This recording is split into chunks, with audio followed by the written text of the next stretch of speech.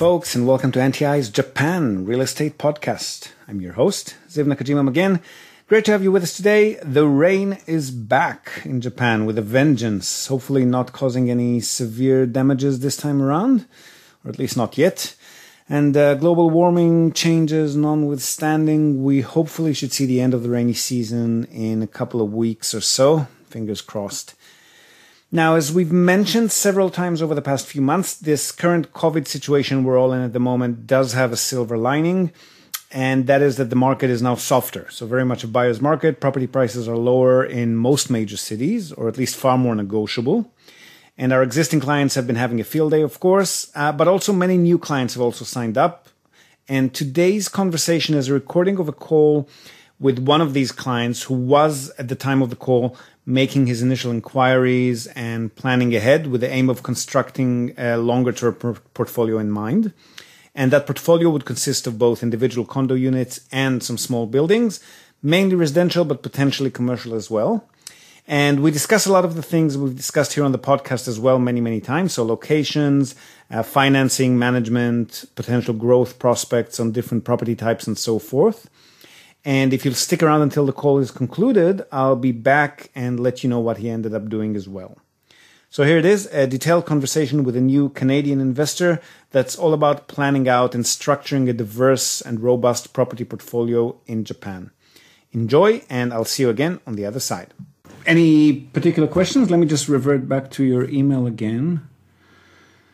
So you were wondering about financing, I think, and Tokyo versus other cities and so forth?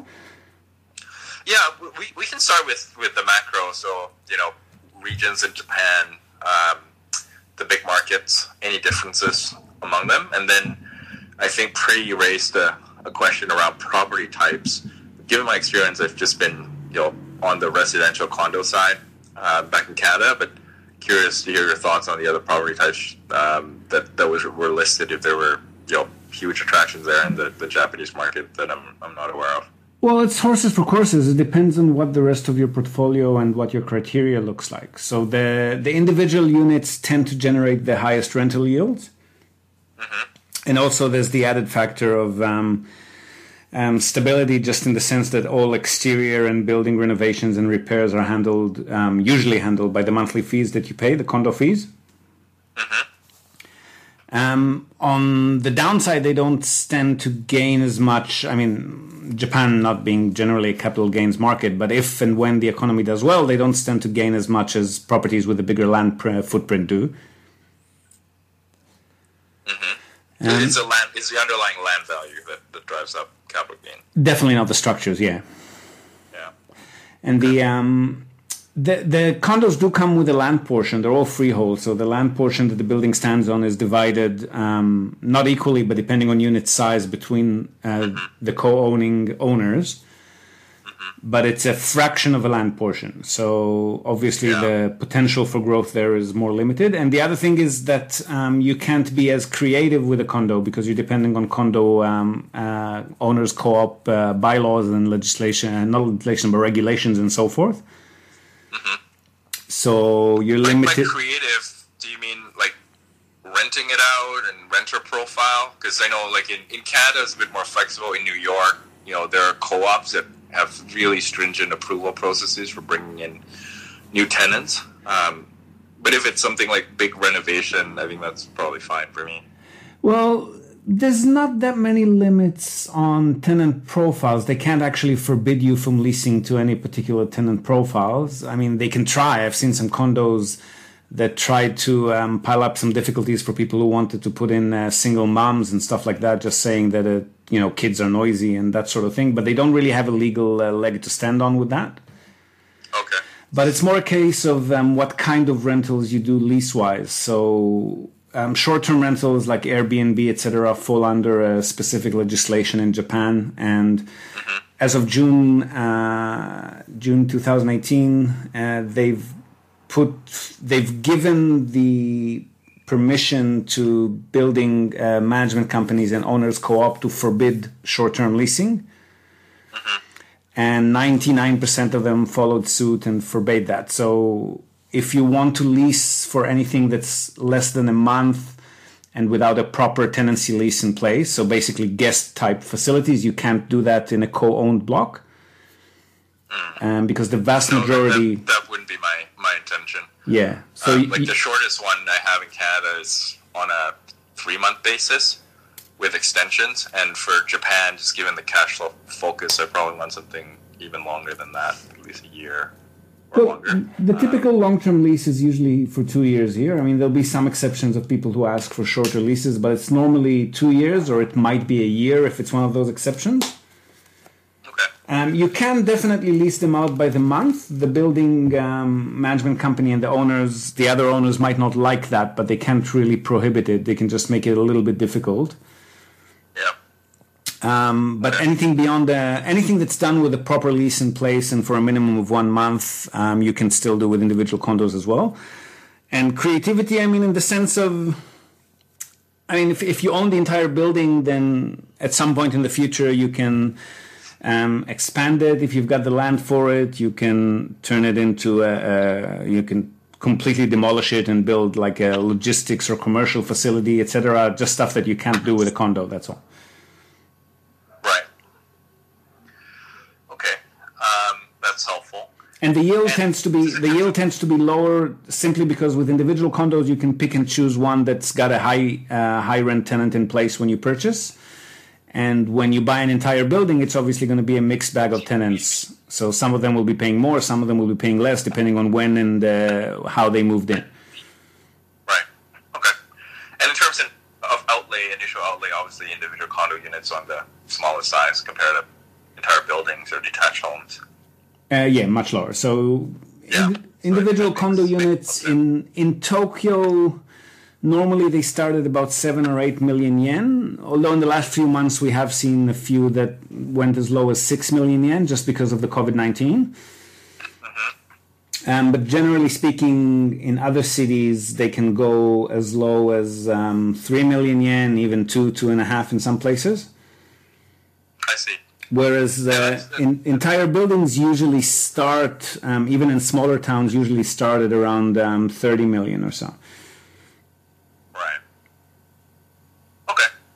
That's helpful. So I think like condo units, and you see my size parameter. So looking at, depending on financing arrangements, and we can talk about that in more detail, probably budgeting about $100K US right now for the down payment. So that's 10 million. Yep. Right. That should give us some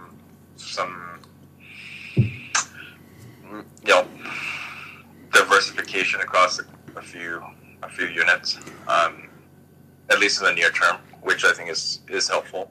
Well, with the financing, though, the minimum that you will be able to get as a non-resident would have to be a loan that's 15 or 20 million per asset. So you can't really diversify that much.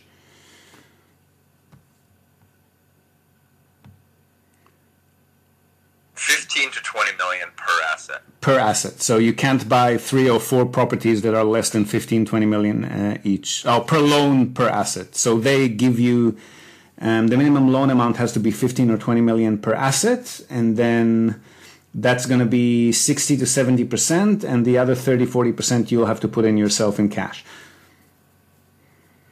Okay. So maybe if I move up a little bit to 15 million, then we could buy 2. I'm just thinking in my head, but not much more than that because of the minimum size. 15 million, you mean down payment? Yeah, like 150K US at 30, 40%. So you're looking at maybe 300 for the loan portion. So that could be split across 2 properties for the 15 million minimum. Yes, that's correct. Okay. Okay, that's helpful. And there's no way like around structuring to get around that. It traces back to the underlying property. You can't have like a holding company that then applies for 2 or 3 properties at once to meet that minimum threshold. They trace it back to the underlying property. Well, the loans, some of the lenders will actually necessitate that you set up a Japanese corporate structure. Others won't, so it depends on who you're borrowing from. But in any case, I guess the only way around it would be to set up a Japanese company and then build up an income history for 3, 4, 5 years, and then you have local Japanese income, and you might be able to apply for normal loans from normal banks, not specifically non-resident foreigner loans. And in those cases, then that criteria is a lot better and more open. But that's a structure, so obviously it costs a certain amount of upkeep, and you have to bear in mind the tax implications. I mean, most people would want to minimize taxes, but if you want to prove your income for a future loan, you want to show that you are paying some taxes. Right. So it's a bit of creative accounting that you'll need to work with in conjunction with an accountant. Okay. That's helpful to consider. Before we jump into financing, could you just walk me through the major markets that would be attractive for a foreign investor in Japan? I know I've been focused on Tokyo because that's a market I've traveled into the most and have visited, but other markets like Osaka or Fukuoka, where you guys are based. Yep. Curious to hear your thoughts. Yeah, so Tokyo and Osaka and their immediate neighboring big cities, so Yokohama, Kawasaki right next to Tokyo, and Kobe right next to Osaka. Those are the hottest international markets that international investors are aware of, and as a result of that, prices there are probably a bit too hot for comfort in most cases. Again, last 2-3 months notwithstanding. And rental yields are also much lower there for the same reason. Other places in Japan, there are plenty of places that have comfortable population figures that are going up, or at least stable, and economies that are not like one-trick ponies. There's more than 1 or 2 industries in the city. So that would be the next contender. Yes, would be Fukuoka. It's been growing as sharply as Tokyo and Osaka, but it still has a lot more room to grow. They've only started growing since 2012 or so. Yeah. Kyoto is always good if we can find deals there. It's a smaller, just geographically, it's a smaller area, so not that many deals that come out of there, but there are occasionally some. When you say yields have been depressed in these international spotlight markets, can you just give me a range, Tokyo, Osaka, on the deals that you've assisted clients on compared to places like Fukuoka? Vast majority of our clients do not purchase in Tokyo and Osaka. So we've got, I think, out of, say, 200 something properties that we facilitated and are managing, we've got maybe 5 in Tokyo and 3 in Osaka. Just because our clients, because they're mostly cash buyers, they tend to be a lot more cash flow oriented. And just cash flow there is just not that attractive. They don't finance at all? We haven't worked with any customer who's gone with the finance yet, no. Those loans have only been available to non-foreigners for the last 2 years or so, and the terms and the criteria are still pretty stringent. So we've had quite a few people made inquiries, and we put them in touch with the lenders, but none that have actually pulled the trigger on a loan yet now. Okay. That's good to know. Because it's not only, the percentage of interest is higher than you'd get as a local Japanese, from a local Japanese lender. It's between 3 to 4%. The LTV is not that attractive. Like I said, it's 60 to 70% LTV. And they're also pretty stringent with their requirements. They want to make sure that you're not going to be leasing it out for anything other than long-term leases. And some of the lenders necessitate setting up a company. Some of them necessitate that you only use their designated property managers for the lifetime of the loan, just so that they can enforce the fact that they don't want you to rent it out short-term. And their location criteria is quite stringent as well. So they only go for very central spots in those big cities. So Tokyo, Osaka, Fukuoka, occasionally Kyoto, Nagoya, but very central locations. And that minimum loan amount per asset is also a bit of a hurdle for a lot of investors who just because the smaller, cheaper properties just tend to generate higher rental yields. So most investors prefer to, if they had, say, like you're saying, 100, 150,000, aside from a few of them, they prefer to diversify that over 2 or 3 or 4 properties rather than just the one. So as a result of that, none of them have actually gone forward with a loan yet. That's not to say that the lenders haven't done loans. They've done plenty of loans, just not with our customers. Yeah. And then on an unlevered basis, what yields are we looking at? Like smaller markets that you've advised clients on, maybe Fukuoka or somewhere else versus the sort of international hotspots? Well, Tokyo and Osaka, if you get, just so we're on the same page, we're talking net pre-tax, so including all of your purchase and known running costs, but not including your annual taxes and any unknowns, so not including maintenance, vacancies, and so forth. So net pre-tax for Tokyo and Osaka, you're looking at last 2 months, 6% if we're lucky, but usually more like 4 or 5 at most. Fukuoka, Nagoya, Kyoto can go up to 7.5% if we're very lucky. And smaller areas, places like Kumamoto, some of the prefectural capitals and some of the satellite cities around Tokyo and Osaka, maybe up to 8.5%.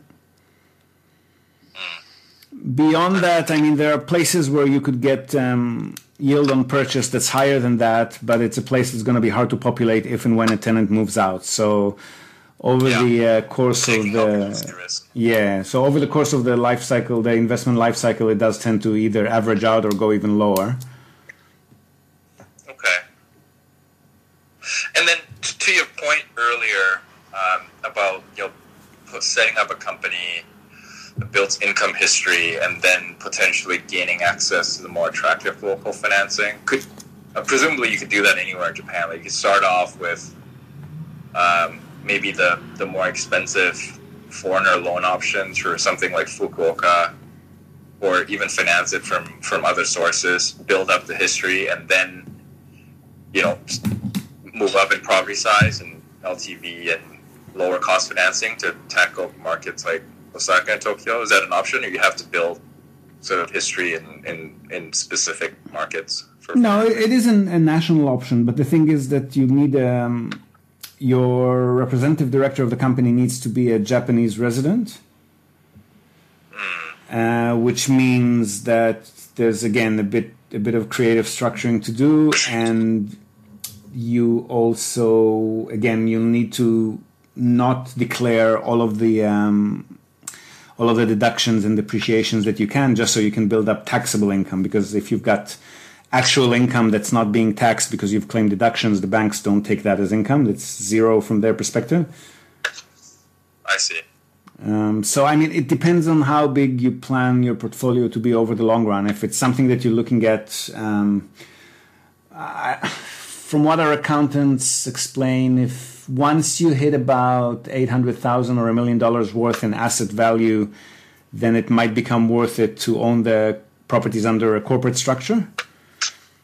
But otherwise, the overhead for maintaining the structure is pretty high. If you're only going to be getting, say, $4,000, $5,000, $6,000 a year in net income, then paying $2,000, $3,000 a year just to maintain the structure is not really worth it.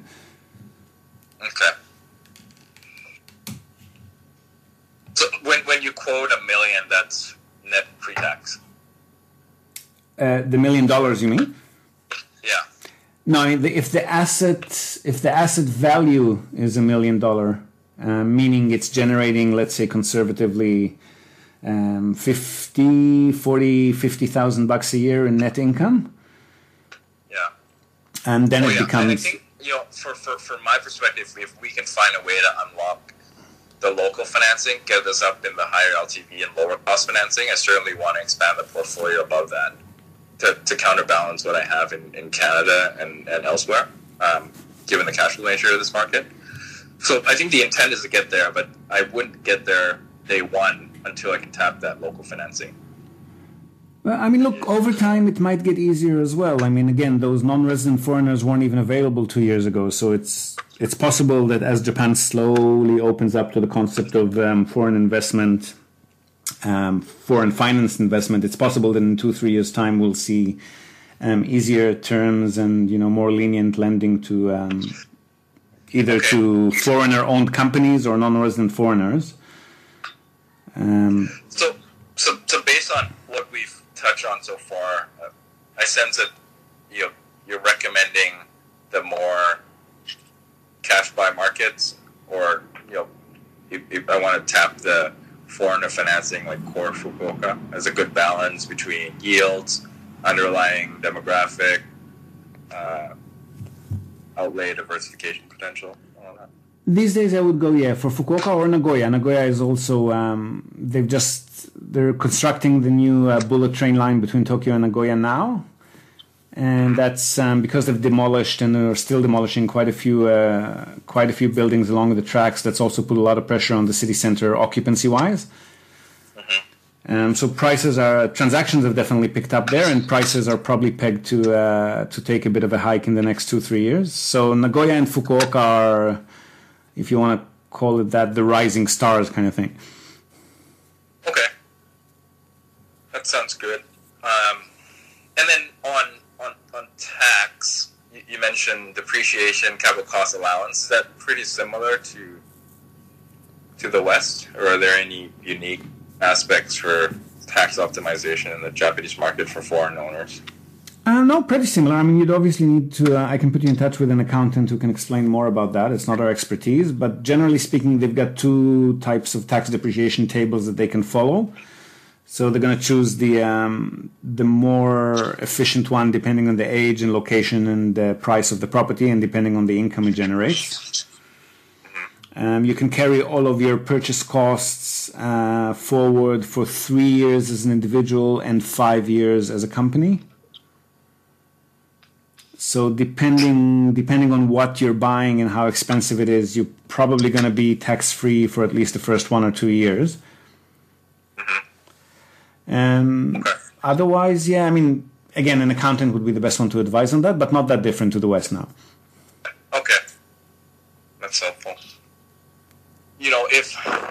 If I decide to go for, like you said, similar to your other buyers, cash buy on smaller units that don't meet the 15 million minimum loan amount, are there scrutiny around sources of financing coming from abroad? Like, could I use, for example, my properties in Canada or elsewhere, refinance them, free up some headroom, use that to fund a quote-unquote cash purchase in Japan, if it's more attractive terms? And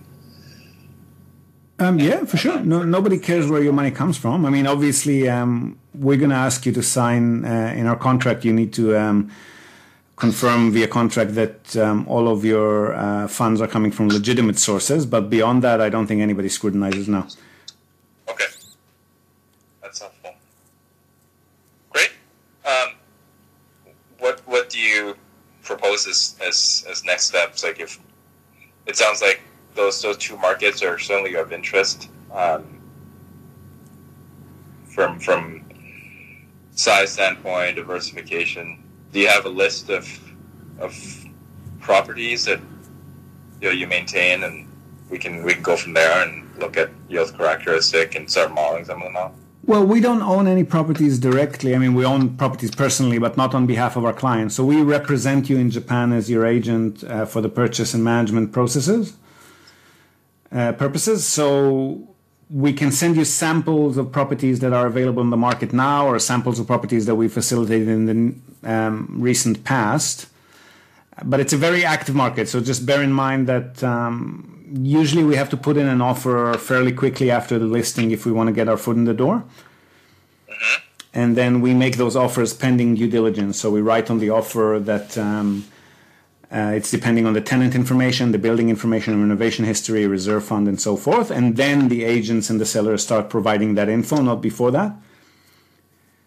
And if we're unhappy with any of that information, we can pull the offer back, but we need to have a legitimate reason. Otherwise, the agent's going to label us just foreign tire kickers and never work with us again, kind of thing.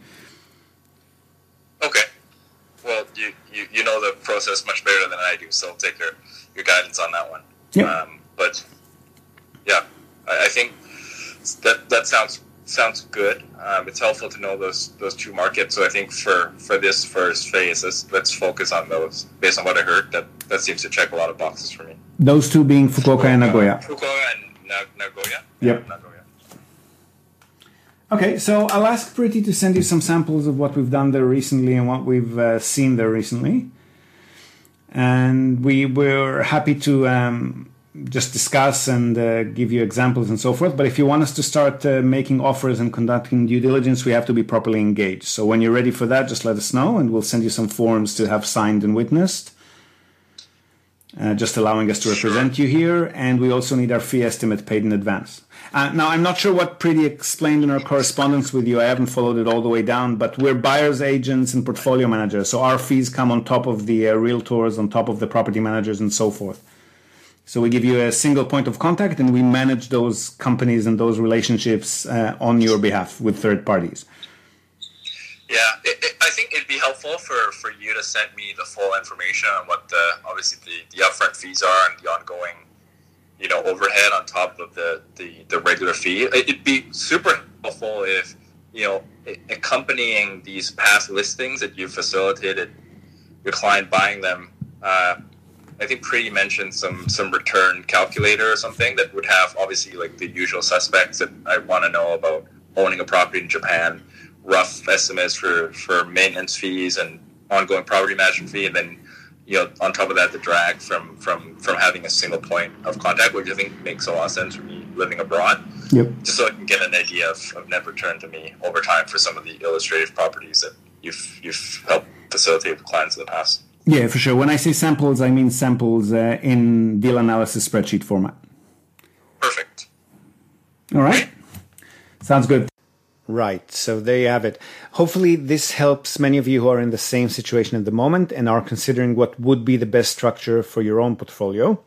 In this particular case, since the client already owns a holding company in America, and since he's going to be going for cash purchases in the short term, but with an eye to larger financed and leveraged investments in the longer term, we put him in touch with an accountant that many of our clients have been using. And together they've come up with a structure that actually involves two separate companies, a local office of the overseas company that he already owns to start off with for the cash purchases, and then a second company a bit further down the track for the financed purchases, which will naturally involve more upkeep and expenses. But considering the tax implications of cross-border investment scenarios and their associated life cycles over a longer period of time, this works out to be the most suitable solution for him. If you're in a similar situation and would like to talk to an accountant who's familiar with these types of structures, don't be shy, drop us a line and we'll put you in touch with one. You can do this via the comments section or wherever you may have found this podcast, or email us directly at info@nippontradings.com. That's info@Nippon Tradings with an S, all one word, info@nippontradings.com. And of course, as always, we would really appreciate it if you could share this podcast with your own networks, and would even more appreciate your feedback, your reviews, your ratings on the iTunes Store or Spotify. In fact, let me read you one review that we've received from one of our listeners. I did promise I'll do that once in a while, so here goes. And he writes, "This is the podcast, capitalized, to listen to if you want to invest in Japan. I've been an avid listener of Japan Real Estate Podcast for nearly a year now, and there really is nothing quite like it out there. The host, Ziv Nakajima again, provides excellent content for his listeners and articulates the information in English really well. It's hard enough investing in a country outside my own, let alone overcoming the language barrier. So I find Ziv's explanations and insights absolutely helpful for me when I'm purchasing property in Japan. The good thing about Ziv is that he always offers balanced, rational view by covering both the pros and caveats of investing in real estate in Japan. All in all, it's a fantastic podcast and I highly recommend it." So, wow, thank you, anonymous reviewer. All we have on you is that you're a British expat living in Hong Kong. So if you'd like to get in touch with us, we would really love to have you on the show to listen to your own experiences investing in Japan. But nevertheless, you just made our day, so truly appreciate it. So that's it from us for today, folks. We hope you've enjoyed this portfolio structuring chat of ours. Don't be shy. Hit us up if you also want to talk shop. We're always happy to. Hope to have you with us again next time. And until then, from all of us here at NTI, yoroshiku.